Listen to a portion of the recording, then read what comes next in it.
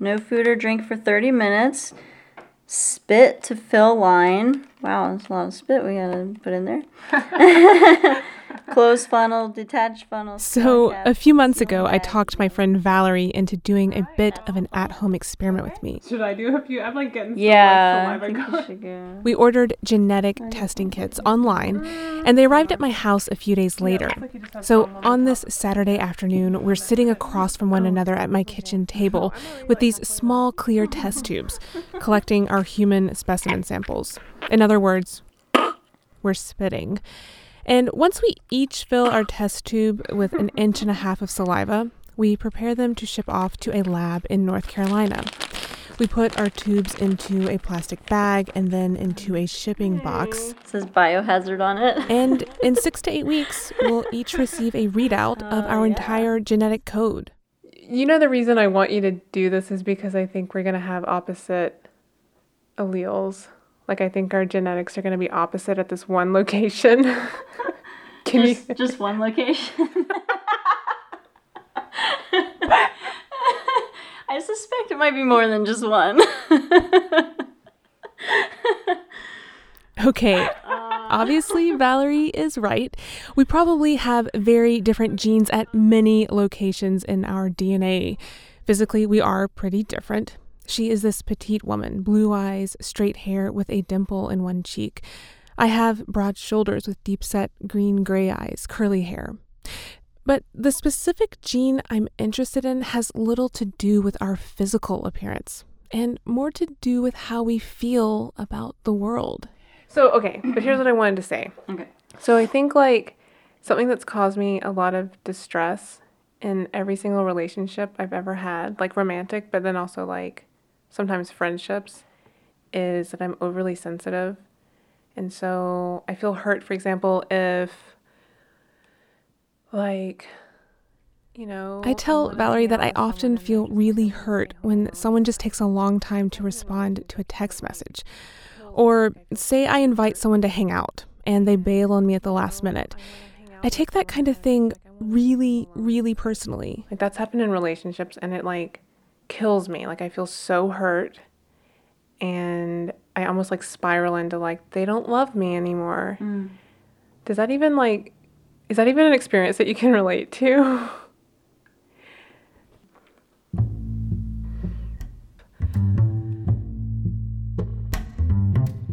Valerie just kind of looks at me at this point, and I can tell she doesn't really relate.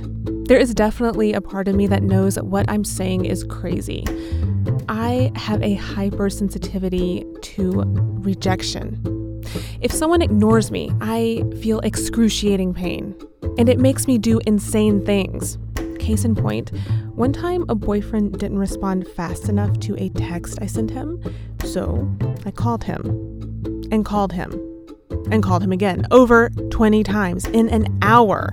Like, what the hell? Why do I go mental when this happens to me? And I thought it was like, oh, something my parents did, which maybe it is. But, yeah, like, maybe my parents, like, weren't available emotionally, and, like, I got, you know, whatever.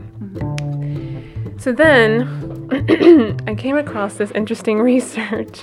Right, the research and the genetic test. There may actually be a biological explanation. I might be experiencing more pain than other people in these situations, and it may be something in my genes.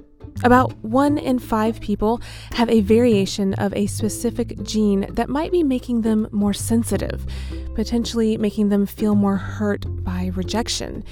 And obviously, I am so convinced that I am one of these people, and that Valerie isn't. I would definitely say that's a good hypothesis. So if this turns out to be the case, I feel like I have a genetic explanation for why all my relationships have failed and why I feel devastated at every moment in a relationship. I mean, yeah, it was definitely... Check 1, 2, 3. I think we're rolling. This is an Inexact Science. My name is Lisa Cantrell. Here we go.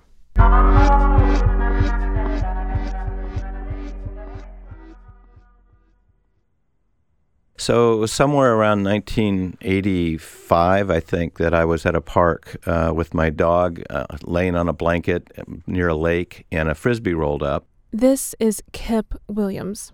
He's a psychologist at Purdue University who is interested in understanding rejection. I told him, I want to know if my biology makes me more susceptible to feeling rejected. And he said, look, before you can even ask that question, you have to figure out how to create rejection in the laboratory, which is exactly what Kip Williams did. And he told me the story that set this all into motion. He was out with his pet dog in a grassy park one day, and a Frisbee rolled up next to him. I picked it up and turned around and saw two guys waiting for it. Kip says he threw that Frisbee back to those two guys, and he was just about to sit back down when one of them threw the Frisbee back to him, kind of inviting him to play this impromptu game. We never talked to each other. Kip says they never even introduced themselves. We were just throwing the Frisbee around. And then Kip says something kind of weird happened. At some point, they just stopped throwing it to me. He kind of thought they were just messing with him at first. Like maybe they were going to say, just kidding, at any moment and start throwing it to him again. But after a minute, it became clear that no, they were done playing with him and they were now ignoring him. It was in that moment that he started to get that sinking sensation that we have all felt before. Rejection. I was feeling pretty bad and awkward, and I went back to my dog and petted my dog and just wasn't feeling good. But at the same time, it dawned on me that what a simple, sort of context-free situation that was, and that would be something I could do in the laboratory where I get people to engage in some sort of Frisbee toss or ball toss activity and then have two of the people just stop throwing it to the person. Kip developed a game called Cyberball based on this real-life experience. In the game, you sit down in front of a computer and you are told that you will be playing with two other people online, so you don't actually see the people, you just see their avatars on the screen, and you toss a virtual ball back and forth. At some point, though, the other two players stop throwing the ball to you. Kip says, this really works. People playing Cyberball, they feel rejected. Within 5 minutes, they are slumped in their chair and they're looking down at the floor. Even when Kip tells people afterwards that this is all fake, that they're actually just playing against a computer that is programmed to exclude them, he says that sometimes people still feel hurt. The feeling can be that powerful.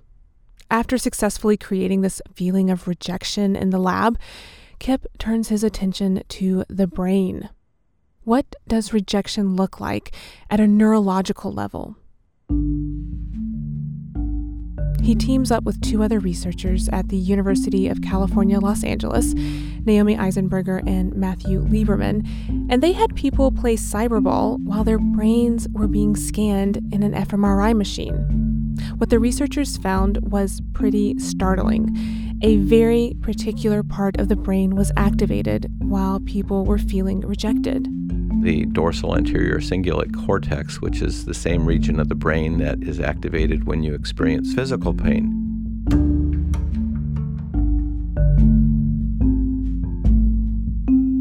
This was not what they were expecting. What we had known before is that when you experience physical pain, like, say, for example, you stump your toe, it's the anterior cingulate cortex that lights up and signals to the rest of the brain that you're hurting. What Kip and his colleagues found was that that same pain center in the brain, the anterior cingulate cortex, is also activated when we're ghosted or when we're dumped, when we are feeling rejected. In these cases, we experience what is called social pain. From an evolutionary perspective, that does make a fair bit of sense. This is Bernadette Fitzgibbon. She is a medical researcher at Monash University in Australia. As a species, social connection is really fundamental to our survival. Bernadette says that pain, social or physical, is a signal to tell us something is wrong and to make us act. When we stand too close to a fire, physical pain tells us to move away from the fire.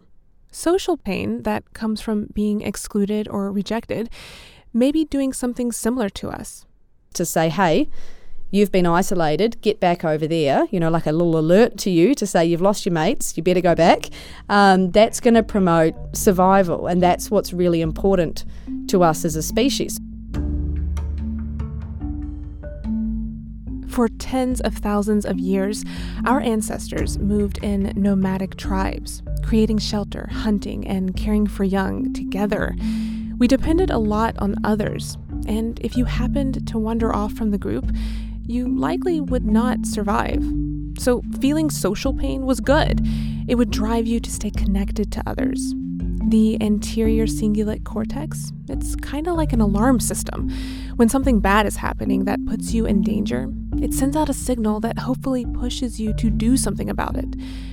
And Bernadette says that this alarm system, it can differ across individuals. The important thing to remember is that pain is ultimately an experience. There is huge variability. It's a variability that corresponds to brain activation.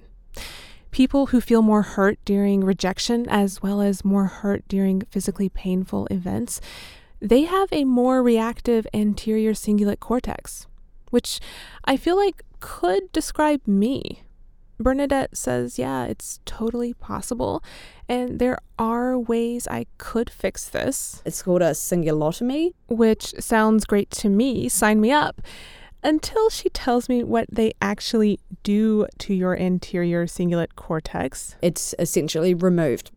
Bernadette says this is only done in extreme cases, obviously, so not necessarily a remedy to keep me from feeling excruciating pain when someone doesn't respond to my text message. In that context, definitely not.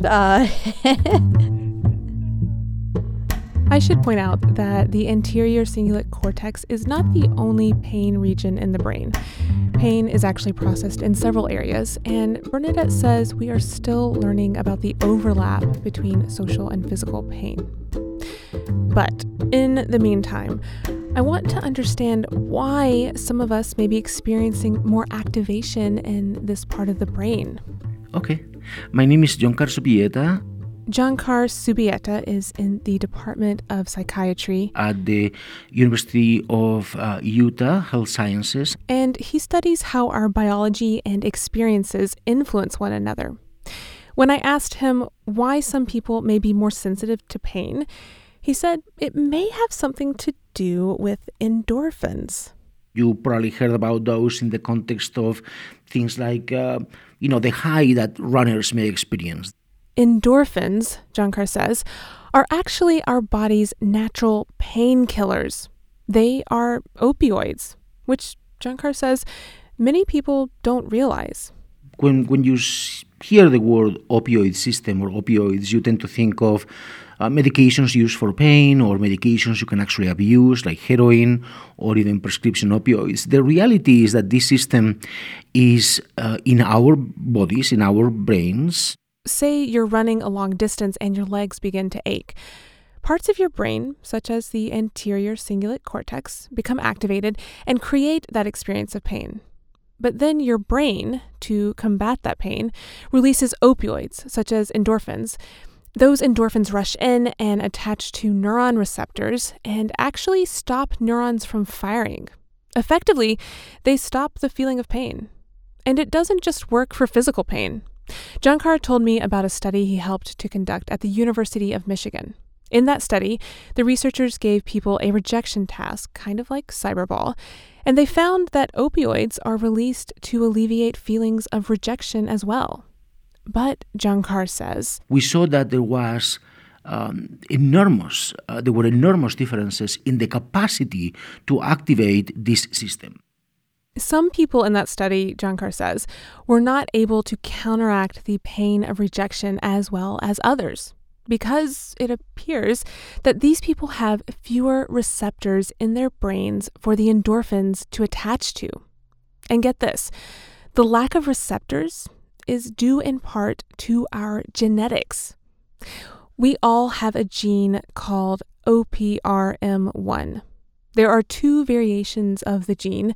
You either have an A allele or a G allele. Most people carry 2 A alleles, one from each parent, and these people seem to have a fairly normal functioning opioid system. However, about 15 to 20% of the population has a G allele, and these G carriers, as they are called, they are the ones who seem to be more sensitive to pain, potentially because their brains produce fewer opioid receptors. And here's what I'm hearing from you, and you can tell me if I'm wrong, that, a G carrier, for example, if we're thinking about genetics, they might have fewer receptors in certain areas of the brain, so they're not as able to mount a response to a stressor or to social rejection, and so they experience more suffering. Correct. You would have less capacity to suppress your response to these events simply because you have less receptors. The reason I want you to do this is because I think we're going to have opposite alleles.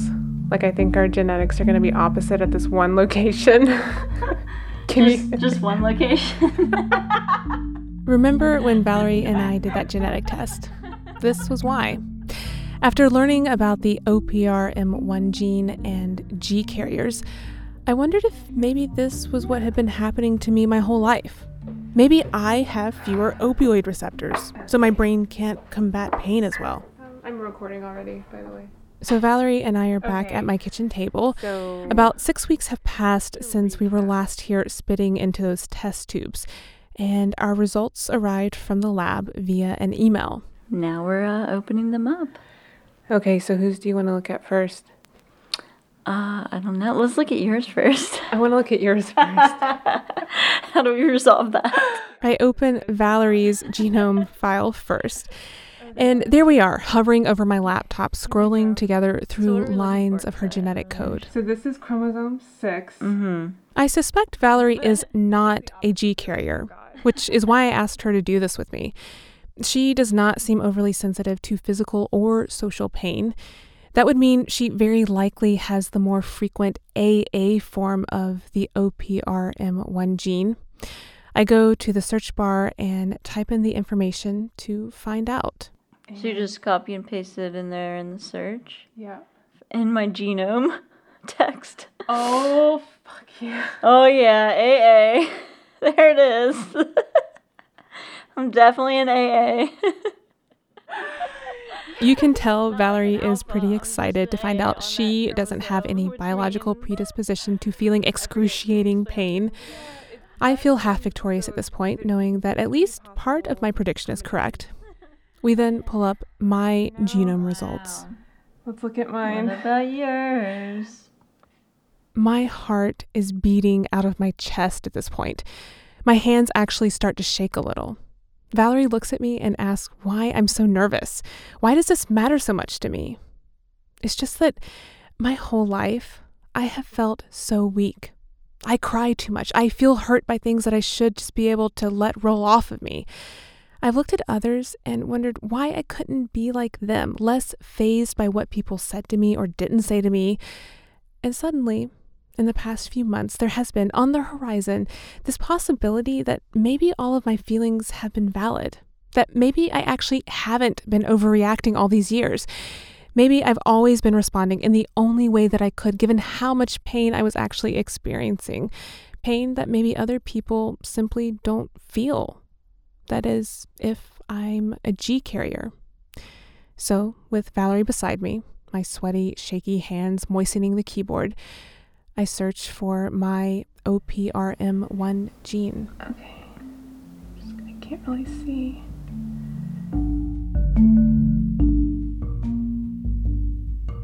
What would you tell me if I told you that I actually got the clever idea that maybe I was a G carrier, and so I tested myself? And you are a G carrier? Are you? I am a G carrier. Yeah.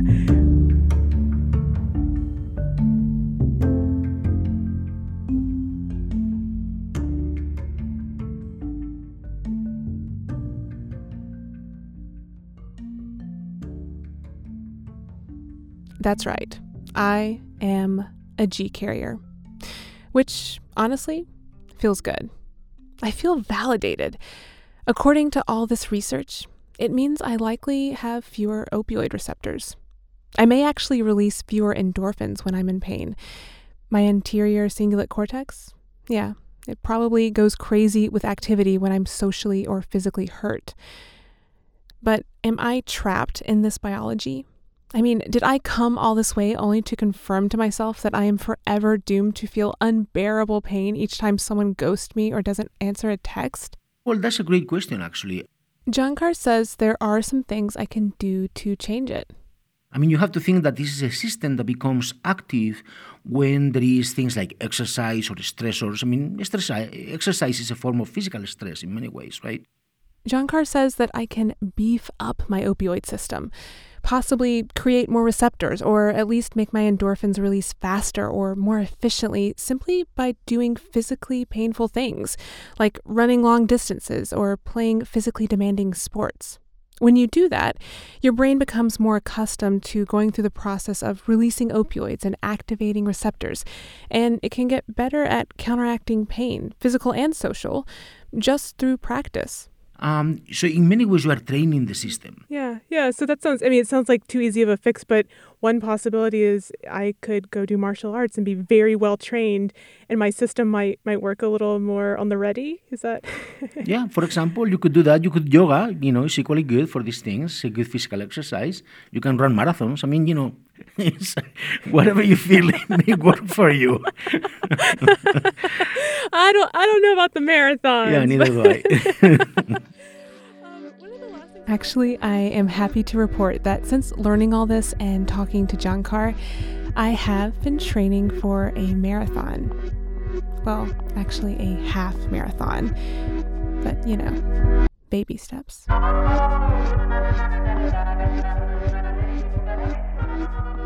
Thank you to the researchers who contributed to this episode, Kip Williams, Bernadette Fitzgibbon, and Jankar Subieta.